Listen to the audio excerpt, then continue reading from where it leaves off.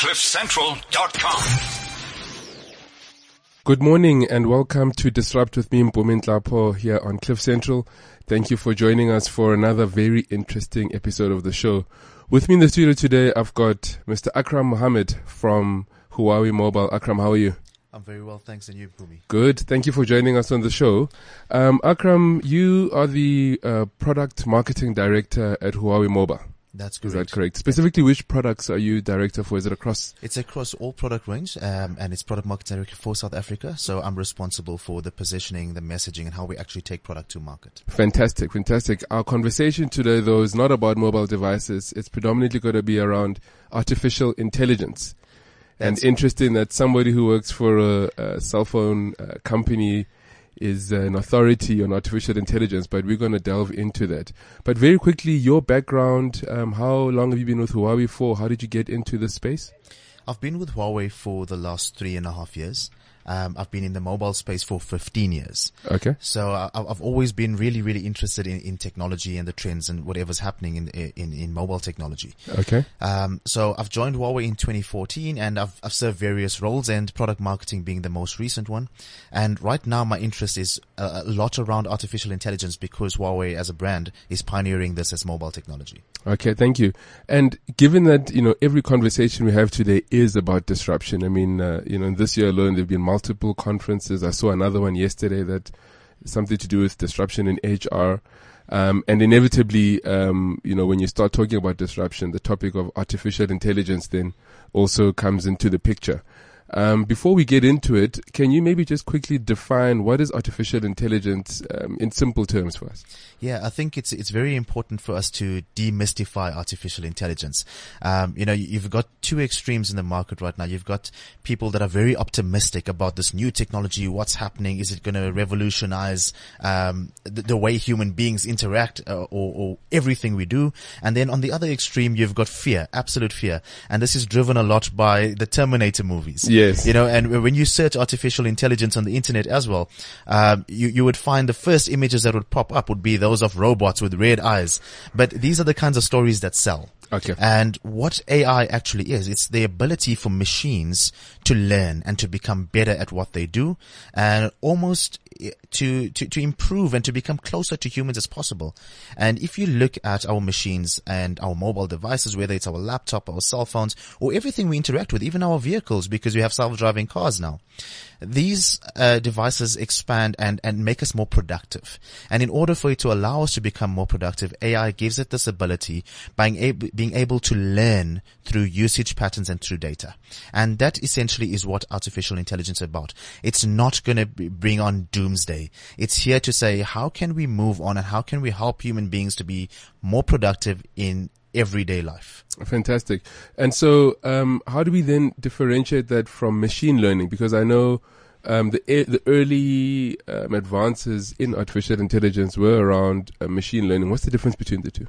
So machine learning is an aspect of artificial intelligence. Okay. I think firstly, let's define the different types of artificial intelligence that we have. Absolutely. You've got narrow artificial intelligence, which is what we're currently using, and it's available absolutely everywhere. So in the likes of, for example, social media, your Facebook, your Twitters, you would often get recommendations and friend recommendations, etc. Product recommendations on Amazon, things like that. Yes. Correct. If you go onto YouTube or Netflix and you watched a video or a movie previously, it will recommend something else based on your likes and what it's learned. Okay. So this is narrow artificial intelligence. It's able to learn through your usage patterns, but it's very good at one specific task. Then you have general AI, and general AI takes it closer to human capability, where it's able to learn based on your needs, but also develop that knowledge over time and add on more functionality. And that is where everybody is trying to go. We're not there yet, okay. But that is where the AI space is aiming to get to. And then you have super artificial intelligence. And that is where people are terrified, where you almost get a singularity where it grows so fast and the technology developed itself so rapidly that before you know it, the AI is actually smarter than mankind. And it'll be able to create even more AI in the future, or create more systems that'll then enhance itself and replicate itself. So that is something hopefully we're not going to get to in the very near future. What we're focusing right now on is the general AI. AI. And to answer your question about machine learning. Yes. So machine learning is an aspect of this where the entire system is artificial intelligence, but machine learning is the software and the code and the chip and the hardware and everything put together that enables this machine to develop knowledge through data sets. Okay. So now, my understanding is that even though we call it artificial intelligence, it's still born from human beings. So somebody programs or develops these systems. Is that a correct statement? Yes, definitely. So human beings would create this. And we look at intelligence in a very basic term where we find that, I mean, let's take an example of a chimp and human beings. Okay. Both are intelligent creatures, but they have their limitations. So a human being is at a level higher because it's able to have the emotion. It's a level smarter where it can think and make decisions and, develop and create. Whereas for a chimp, for example, it is smart and we'd like to look at them play and do tricks, but they're not at the level that we are. So similarly with AI, the human beings would create the machine. Okay. They would put in machine learning and they will create algorithms, but the machine is able to take in the knowledge. So to remember that AI works on data sets. Yes. And we have loads of data in the world. I mean, on the internet, in terms of social media, financial institutions. We have all this data that's available, but not really much is being done with it. So with the machine, because they can process so much faster than we can. Yes. Okay. And I think that's the key, is that they're able to take this and do something with it much quicker than a human can. It's able to take that knowledge or that information, transfer it to knowledge, and that's where the intelligence comes from. If you take something as simple as a calculator, you could look at that as being intelligent because although it's such a simple mechanism, the computational power, it can be able to process figures and give you results much faster than many human beings can. Yes. And that's why we use it every day. So it's not something to be afraid of, but very similarly, AI here will take all this knowledge that we have and is able to give us results now, much quicker than we would be able to do it with our own brains. Okay. So, and now we've got a bit of an understanding of artificial intelligence. Why is it such a prevalent topic at the moment? Why is it such an important area of innovation? I think it's because if you look at mankind in general, we've moved so much over centuries. We started off as hunter-gatherers, and then, we started creating and going to agriculture and growing our own food. And today we sit at home and we click on an app and the food gets delivered to us, So in terms of advancement, in terms of productivity, we are growing quite rapidly. So we look at this and we say, we have a lot of challenges in the world. How do we answer those challenges? So, for example, in terms of finance, economics, or the health sector, yes. How do we improve those kind of things? And artificial intelligence is the next revolution that's going to make that possible. It's going to allow, for example, a doctor. I mean, you might have went to a doctor and you were diagnosed with something, whether it's a simple flu or whatever illness it was. And maybe you said to somebody, well, this is what the doctor said to me. And I'm sure you've heard at some point or the other, why don't you go and get a second opinion? Yes. Because, yes, he's an expert in his field, but that's actually what it is. It's an opinion that he's providing to you. Yes. Whereas if we had AI in that space, and the AI is able to take all of this learning and all of this knowledge that's available, which the doctor simply cannot know by himself immediately. Yes. And it's able to run your scans and your x-rays and all your information or your medical history and be able to say to that doctor instantly, this is exactly what he is suffering from. Okay. And then the doctor, as a human being, will be able to put in the empathy and the emotional side, what humans are great at. And also to assess what they see correct. live in front of them. Absolutely. At that point in time. So it's able to make a proper decision where you might not need to have a second opinion and actually come and advise you, so you will be able to be treated more efficiently and much quicker than ordinary. So these are the kind of things that AI has a potential, and that is why so much of effort is being put into it. If you look at how prevalent fraud is around the world right now. Yes. Financial fraud. This is another sector where it could come in. I mean, if you're using local banks right now, I'm sure you've experienced, you would receive an SMS at some point or the other saying to you an unusual activity or transaction took place on your account. If you find this out of the ordinary, please respond to this message or contact us. This is AI in play. Previously, you would have to have a human being sitting there and going through it manually to find out, or you call into a call center and say, what's going on with my account? Yes. I've just picked up this transaction. Can you investigate it and tell me what's going on? Whereas now, because of machine learning and because of AI, it's able to pick up patterns. So if you shop at a certain store for your groceries, you usually buy your clothing at some place, your debit orders come to a certain value per month. Yes. As soon as the AI algorithms pick up something out of the ordinary, it's able to automatically push that to you and say, you know what, Mpumi, there's a problem here. So it's really something that's going to benefit and change the way we interact with every aspect of our lives. Okay. You alluded earlier on to James Cameron and the Terminator example, and we've seen quite a few examples, iRobot, all these films about the age of machines and robots that might come back to attack us. The question I have is the rate of evolution of artificial intelligence and how it's developing. I mean, is it really at that rate? I want to reference something that I read, in the early days of artificial intelligence in 1957, and Herbert Simon predicted that computers would beat humans at chess within 10 years. It took about 40 years, at the time. And now we know computers are far better than us at playing chess. And then John McCarthy, a maths professor also, who organized a conference on the topic, also had predicted, the rate at which artificial intelligence would become mainstream. And we've seen that they both aired at the time. I mean, this was, 50 odd years ago. So if we fast forward to today, the narrative around artificial intelligence, the rate at which it's developing and evolving, is it really at the pace where we'll see these robots become mainstream, or is it going to be a lot more measured than that?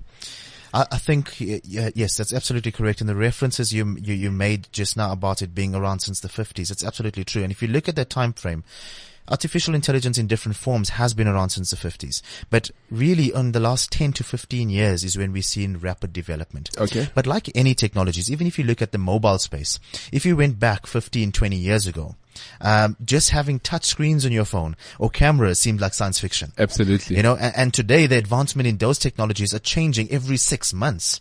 And it's incredible that you have a DSLR camera even in your device.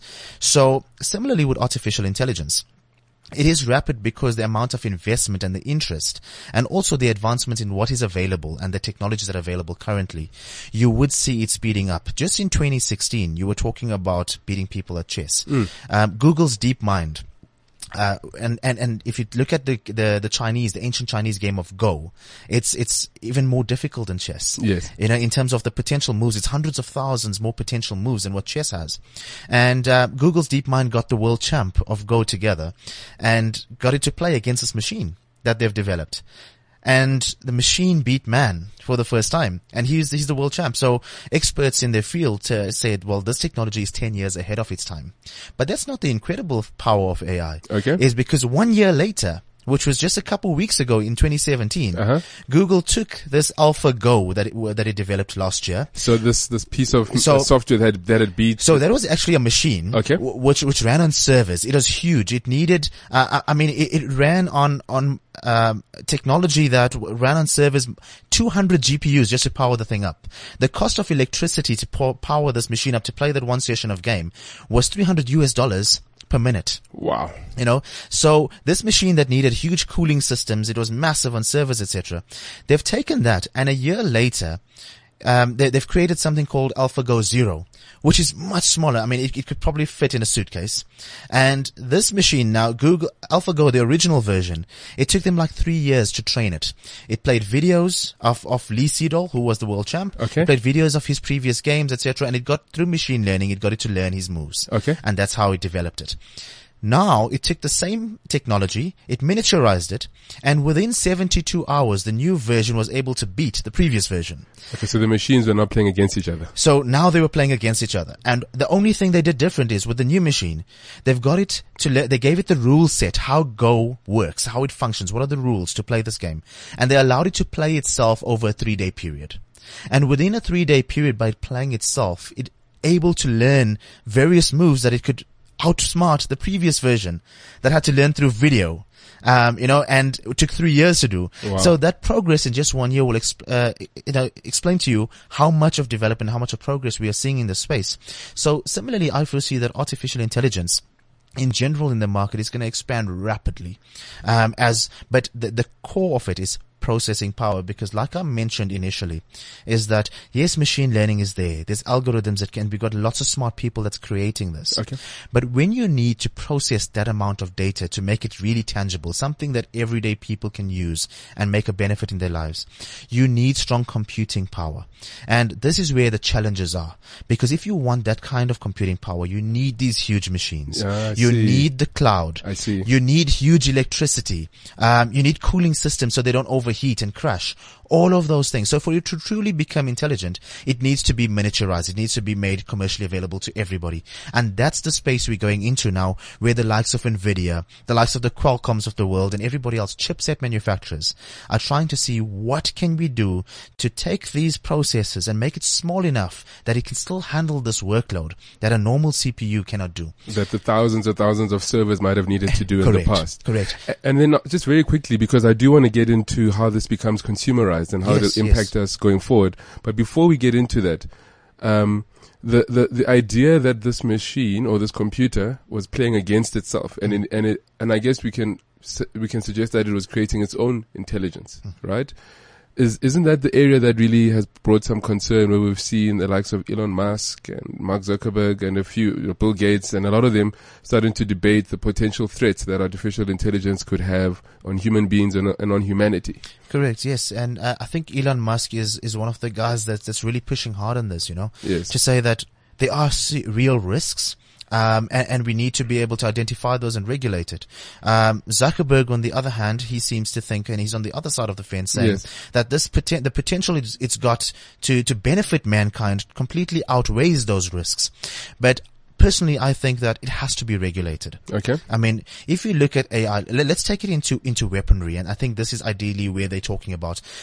Are these machines able to learn to such an extent that they will get to a point where they can destroy us and they will take over? And they can control all the weapon systems and all that, You must understand something of, if you look at evil, in that sense, evil is something that you feel. Yes. And even if you look at evil people or bad person, it's not something that's just embedded in the brain, that your brain has certain networks, or it's wired in a certain way that you're just inherently evil.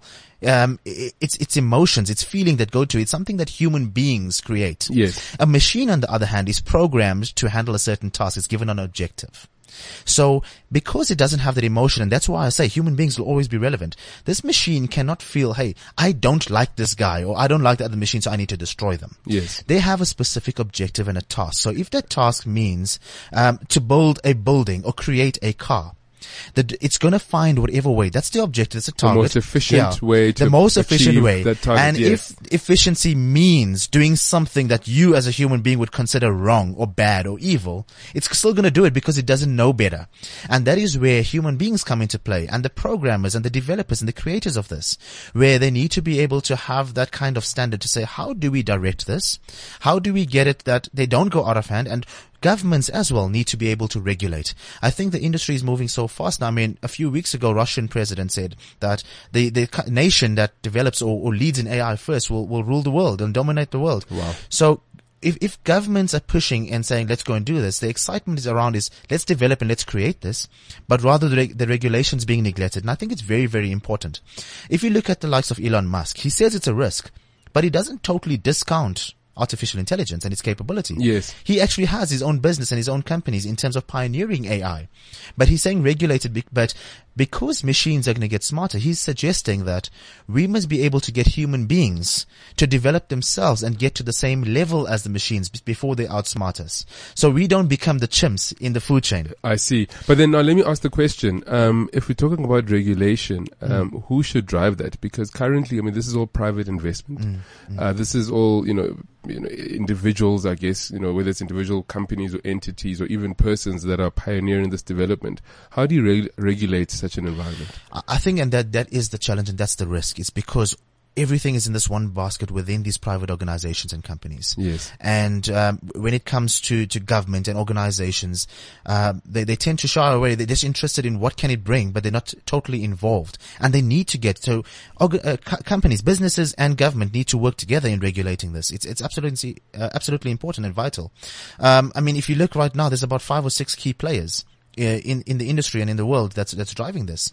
If government also, because they are excited of what the potential it could bring, but if they allow it to just be that, it's not going to roll out fast enough. It's not going to be a true benefit. It's going to be for the elite, because 5 or 6 companies cannot bring it to scale that is going to be available and really make a difference in everyday people's lives. Absolutely. So we need to be able to put that regulation so it moves from the likes of the Google and it comes down to the small business. It comes to Cliff Central and you actually using AI in everything you do in your studios and in your broadcasts to make life better. It goes to the guys that's running a courier company, so he's able to do route optimization and save costs.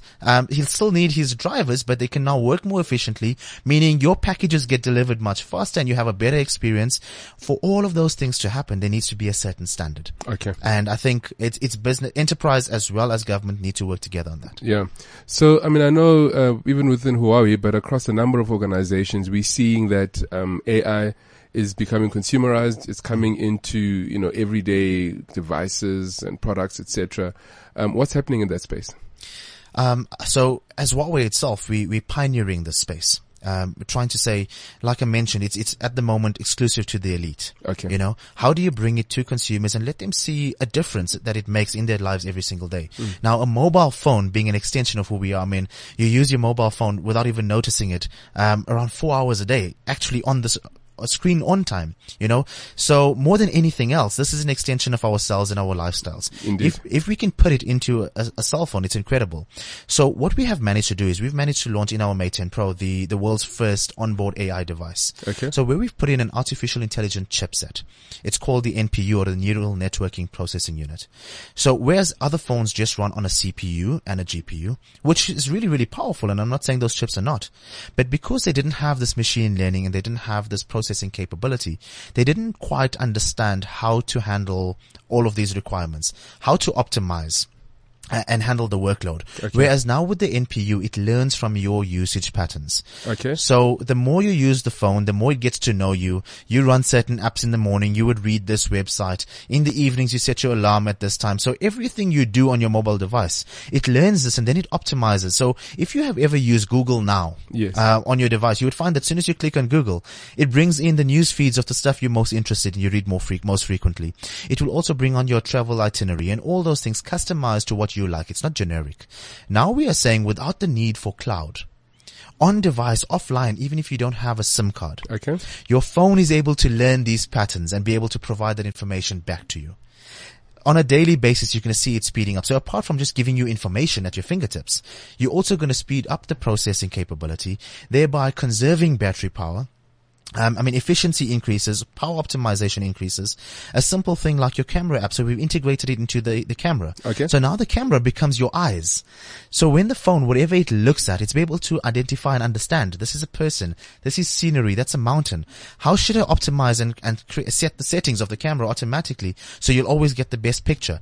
Those are the kinds of things. But how did we do it? And what is the technology rather than just talking about the product? Yeah. So just before you get into that, I want to make sure that I understand the difference, because currently today, if I switch on Waze or Google Maps, it kind of knows I go to the office this time of the day, or, the different places that I go to.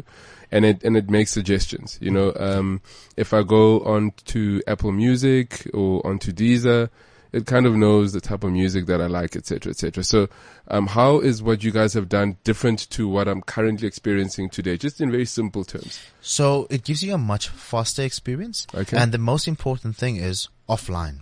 Offline. Okay. So if you're using Google Maps or Waze, you would notice that you need a data connection. Yes. For it to be able to give you those recommendations. Yes. Now we are saying, because we have this processing power and this brain in the device, developers could be able to develop that app or re-engineer it to say you don't need a data connection anymore. So even if you don't have your SIM or you don't have signal, and often we find that that's a problem because you lose signal, your NPU on the device is still being able to run that application and give you the same information. So one of the things, and an example we've launched with this product, is we've partnered with Microsoft, and we said, Microsoft, you have one of the best translators, language translators available.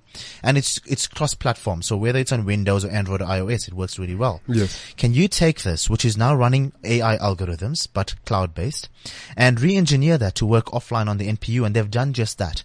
And the result you would find is a 300% increase in performance.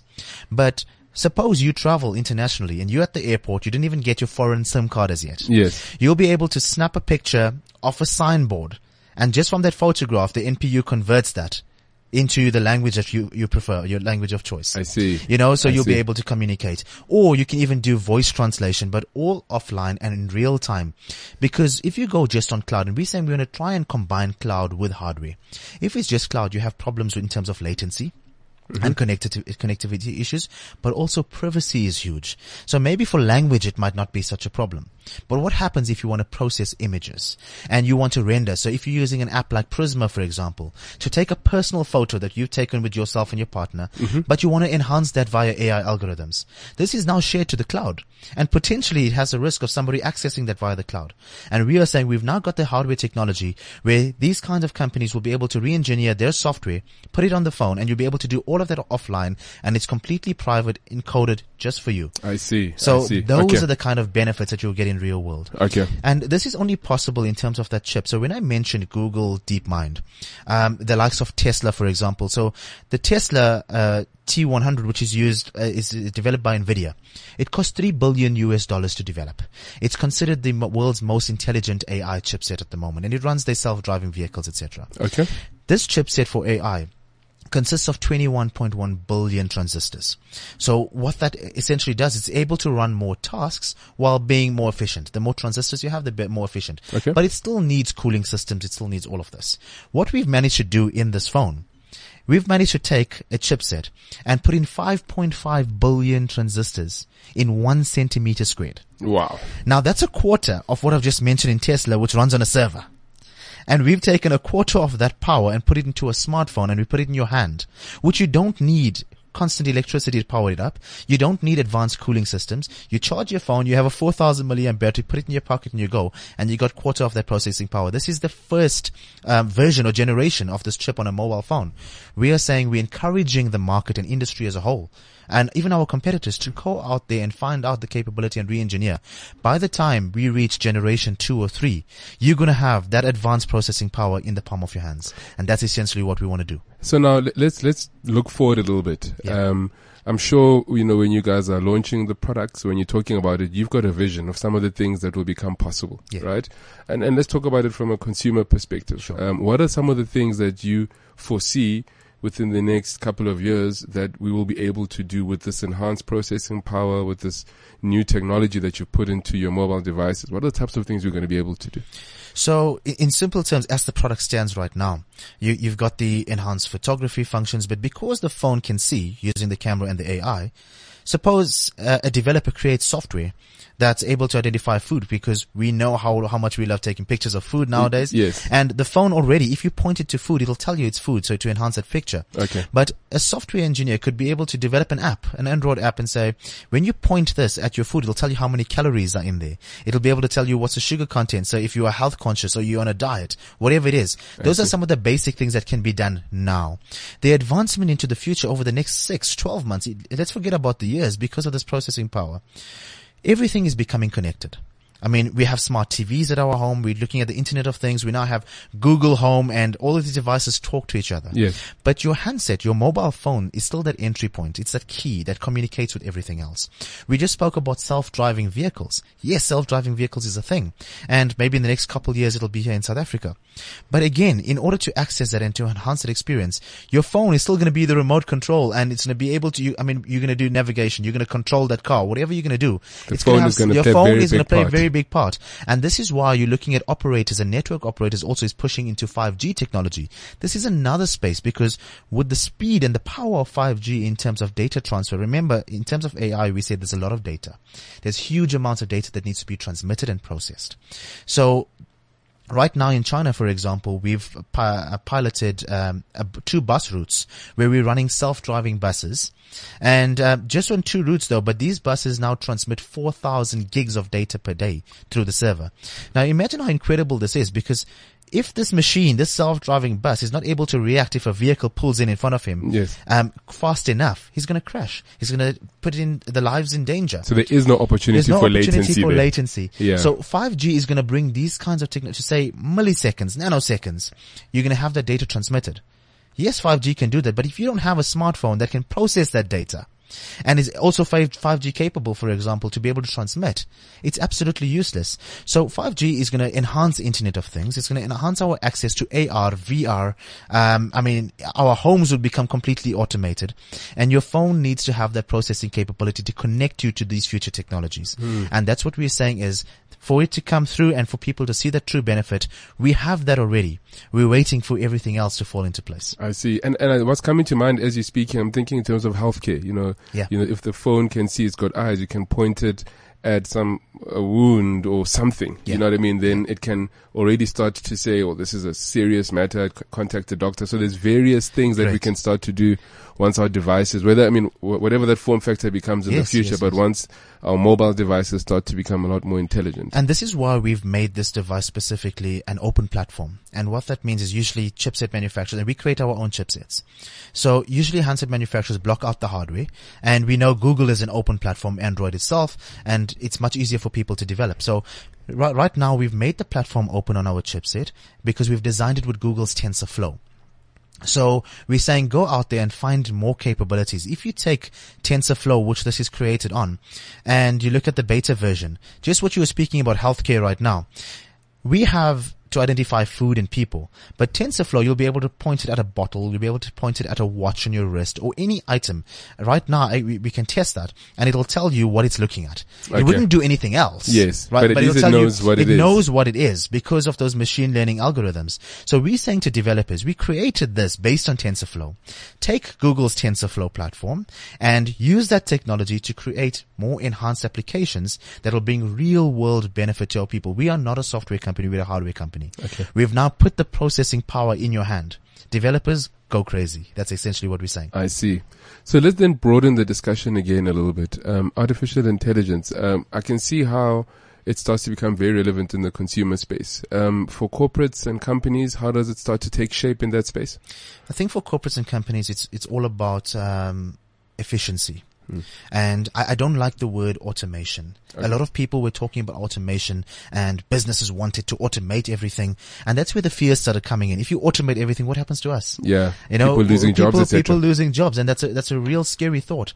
But rather, instead of saying automation, it optimizes or amplifies what we're currently doing. So if you're an accountant, for example, and you're working at a company, all of the mundane tasks of going through papers and data and of multiple clients and processing all of that, whether you're doing someone's tax returns or whatever it is, the AI is able to gather all that information, make sense of it, and then spew out results to you. So you'll be able to take that and make a decision and then advise your client, because the AI is not going to sit there and provide advice. It's just going to provide data. Yes. But it's taking out that time so you can actually concentrate on offering a more efficient service. In terms of the financial space, the same kind of things that are going to happen. AI is going to optimize and amplify what we can do. So you could walk in and you could have that personal interaction and that time. Same thing in terms of any environment, I think, is that it will help businesses provide. We're always complaining, especially here in South Africa, about the kind of service we receive. Yes. We want that more personal interaction. We want that personal touch. And I think that's what it's going to allow us to do, because the mundane tasks are removed. Yeah. But isn't that a utopian view? So, if I look at the objective of any corporate, it is to maximize returns for shareholders, fundamentally. And if I then listen to what you've been talking about the rate at which artificial intelligence is evolving and the complexity of the tasks that it's able to achieve, that suggests to me that, yes, ideally we would want there to be a significant role for human beings to play. But if I read into what you're telling me, that's going to become more and more diminished as we can achieve more computers, because they're just going to be better at it, cheaper at it. And, in many cases, the biggest cost in a company is, in effect, the people. Yeah. How do you respond to that? I think you are right when you say this is what businesses want, and it's purely because of the lack of understanding of what types of AI are available. Okay. If you're getting to the point where we're talking about general AI and you're talking about super AI, which we're not there yet, potentially, we have to see how it plays out, and I can't even put a timeline. Nobody really can put a timeline on that, on when it's going to happen. But what is available now and what we are trying to optimize that's currently in market is not going to be at that level, because any type of business, whether it is in a service business or it's in a product sales business, you still need a human connection. And yes, you can say it optimizes all this task, but who's going to deal with your customers? The AI is not going to be able to pick up that phone and be able to call your customer and give him that sound advice. It just gives him data. So I think when it comes to that empathy, when it comes to having that conversational skills, when it comes to also trust factor, a business would know that, yes, I can put this behind the scenes to optimize my processes, maybe in manufacturing. Yes. But when I have somebody that comes in that needs convincing, or he needs to have that trust element, I cannot put a machine in front of him. So you would ask the question then, well, if it's in the back end, in terms of manufacturing, what happens to those guys? I think we have to see how it plays out, but with any technology revolution, you would be worried. If you look at years back when smartphones came out, or cell phones in general, yes, especially here in South Africa, we thought about, well, what about the guys that work in fixed landlines? Yeah. That got likes of Telkom, etc. Are they all going to lose their jobs? And it was scary.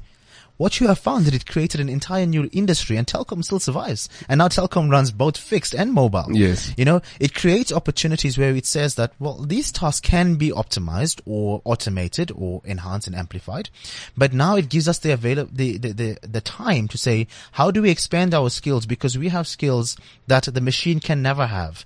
And that is in terms of interaction, feeling, emotion, etc., conversational skills.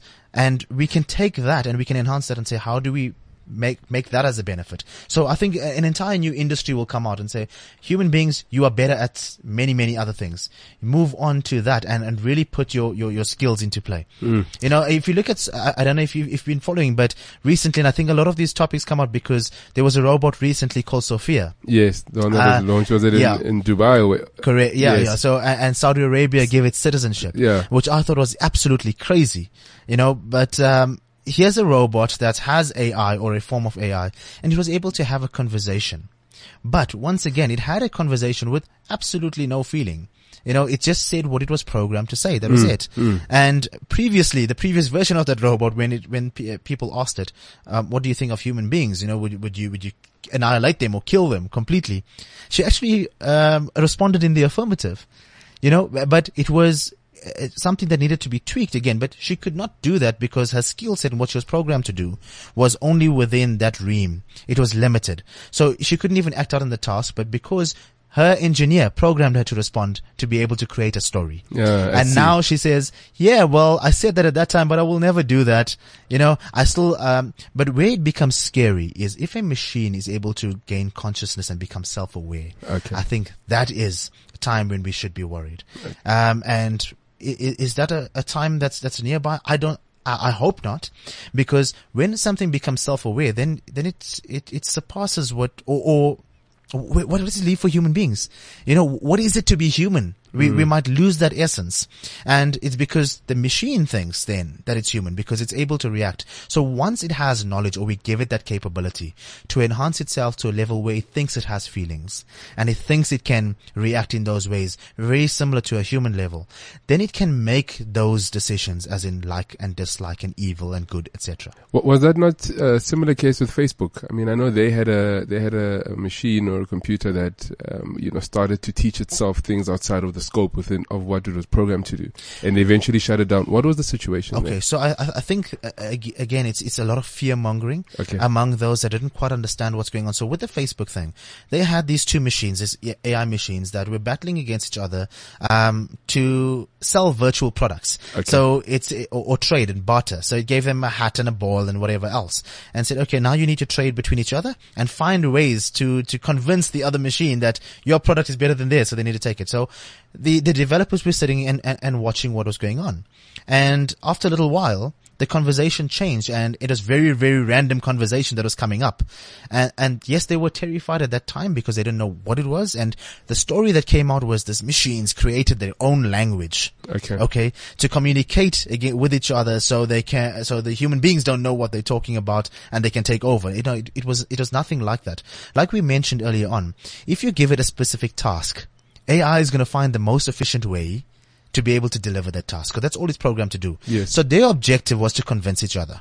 They found that the normal English language, like we are speaking right now, took too long. Now, how often, especially in our local cultures, we'll take an English word and we'll shorten it. Yes. You know, we have our own ways of saying stuff. Yeah. Because it still makes sense and it means the same thing. So these machines took what they were saying and they're like, but it takes me 3 letters or 5 words to string together a sentence. I can now do that in 2 words. So to the human beings that were listening to that, it didn't make sense at all. But to them, they knew what they were saying and they were still carrying on that transaction. I see. So it was nothing evil and nothing really bad, but our fears because of the unknown is what got us to stop it. But later when we understood what it was, then it came back online. And it's mainly because we're still learning as we go around. We don't know what it is. So everything that seems scary, we'll just put a stop on it. But these machines are so smart that they just find ways of optimizing themselves. I see. And that's all it was. It's still scary. It's still scary. Okay, so then let me then get a bit philosophical because we're on this topic.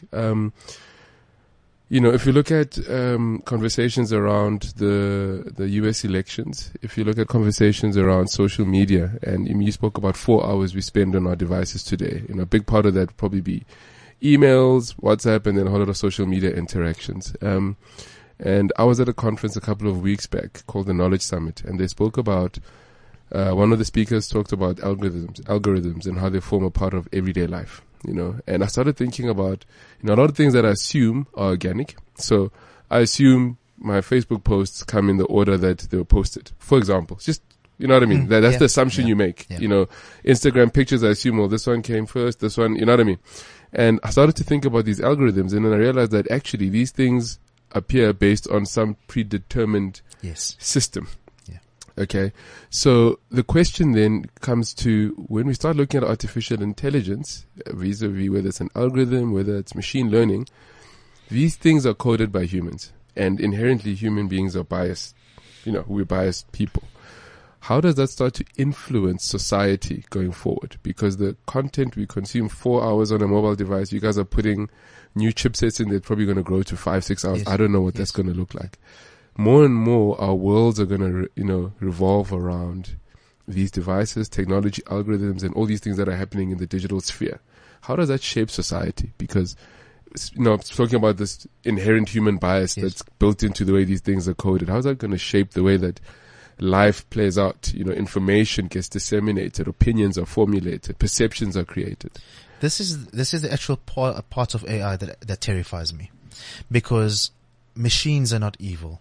But human beings are, and can be, and have great potential to be. They're also good. Yeah. Human beings are also good. Yeah. No, I mean, definitely. But machines right now don't have the capability to be evil, whereas human beings have that. Yes. And, if you look at war, if you look at weapons, automated and self-driven weapons, they're all available. You can program something to go and destroy whatever. But in terms of algorithms, with consumerism being so rife everywhere, companies want to get into your mind and get you to purchase and various things.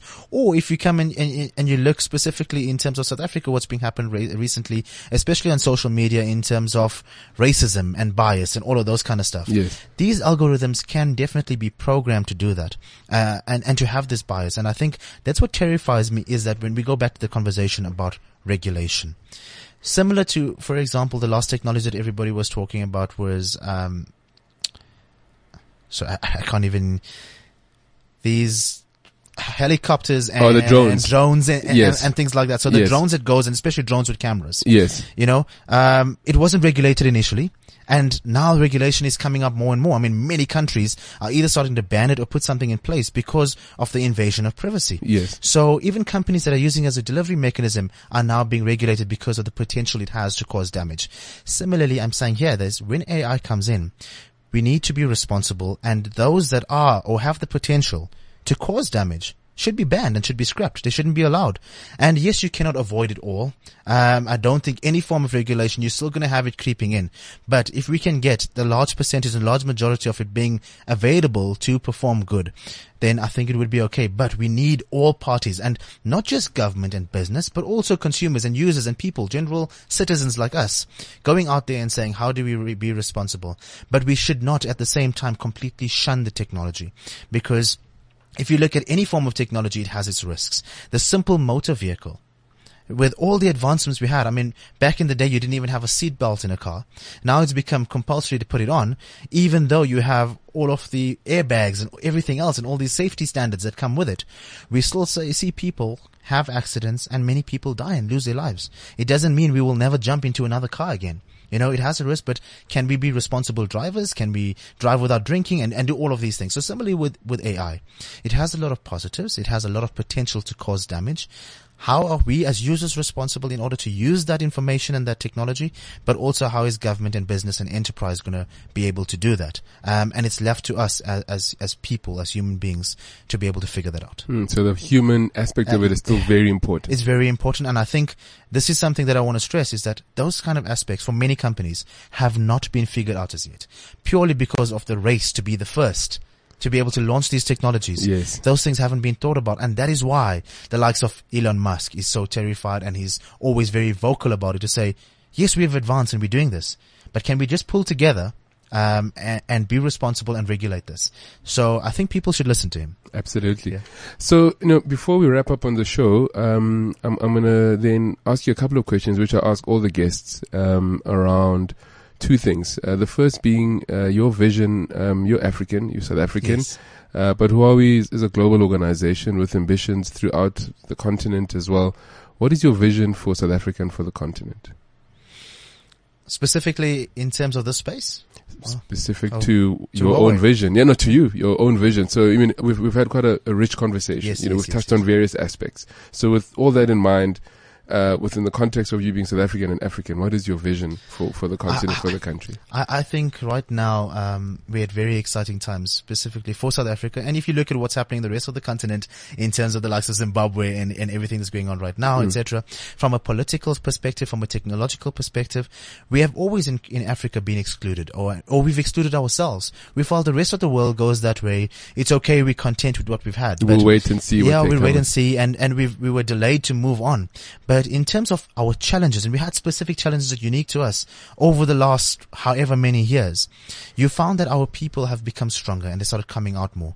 Not just in terms of adopting technology, but actually standing their ground, being more vocal, getting more involved in world matters and what's happening around them. Yes. And this has brought us to the space where the world is starting to pay interest in Africa and in South Africa specifically, and say, well, now, this is what they want. Let's take it to them. And I think it's a very, very exciting time. So yes, we are struggling. Yes, we have our challenges. We have difficulties.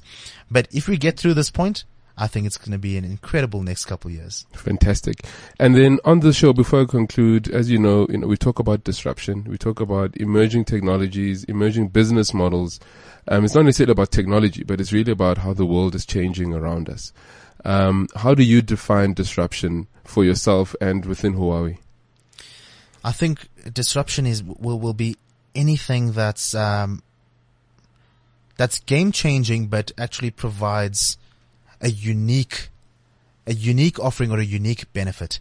Something that, for example, this topic that we just spoke about, or that people don't generally understand the full concept of, but the immense power and the potential is something that we should spend our time on. I would identify that as the ultimate disruption. Okay. And within Huawei, how do you guys identify disruption within your organization? I think we're always disrupting. Being the pioneer in various technologies, being the number one telecommunications provider in the world, which most people don't know. The fact that we've only really created our first mobile phone back in 2009 and in South Africa in 2010 to bring them on, which is like 7 years. And today we're sitting and having a conversation about us bringing the world's first AI embedded chipset. I think disruption is embedded in our culture. Thank you very much, Akram. Thank you for joining us on the show today. It's been a fascinating conversation, and all the best from Huawei perspective, but also personally with the work that you're doing. We appreciate you being on the show. Thank you to everybody who's joined us on Disrupt with Mpumi Nhlapo. It's been another great episode. To our sponsors, T-Systems, for making the platform available. Thank you very much. You can follow T-Systems at www.unoutsource.co.za. That's www.unoutsource.co.za. The hashtag is Disrupt with Mpumi Nhlapo. Thank you, and see you again next week. My pleasure, and thank you for having us. This is CliffCentral.com.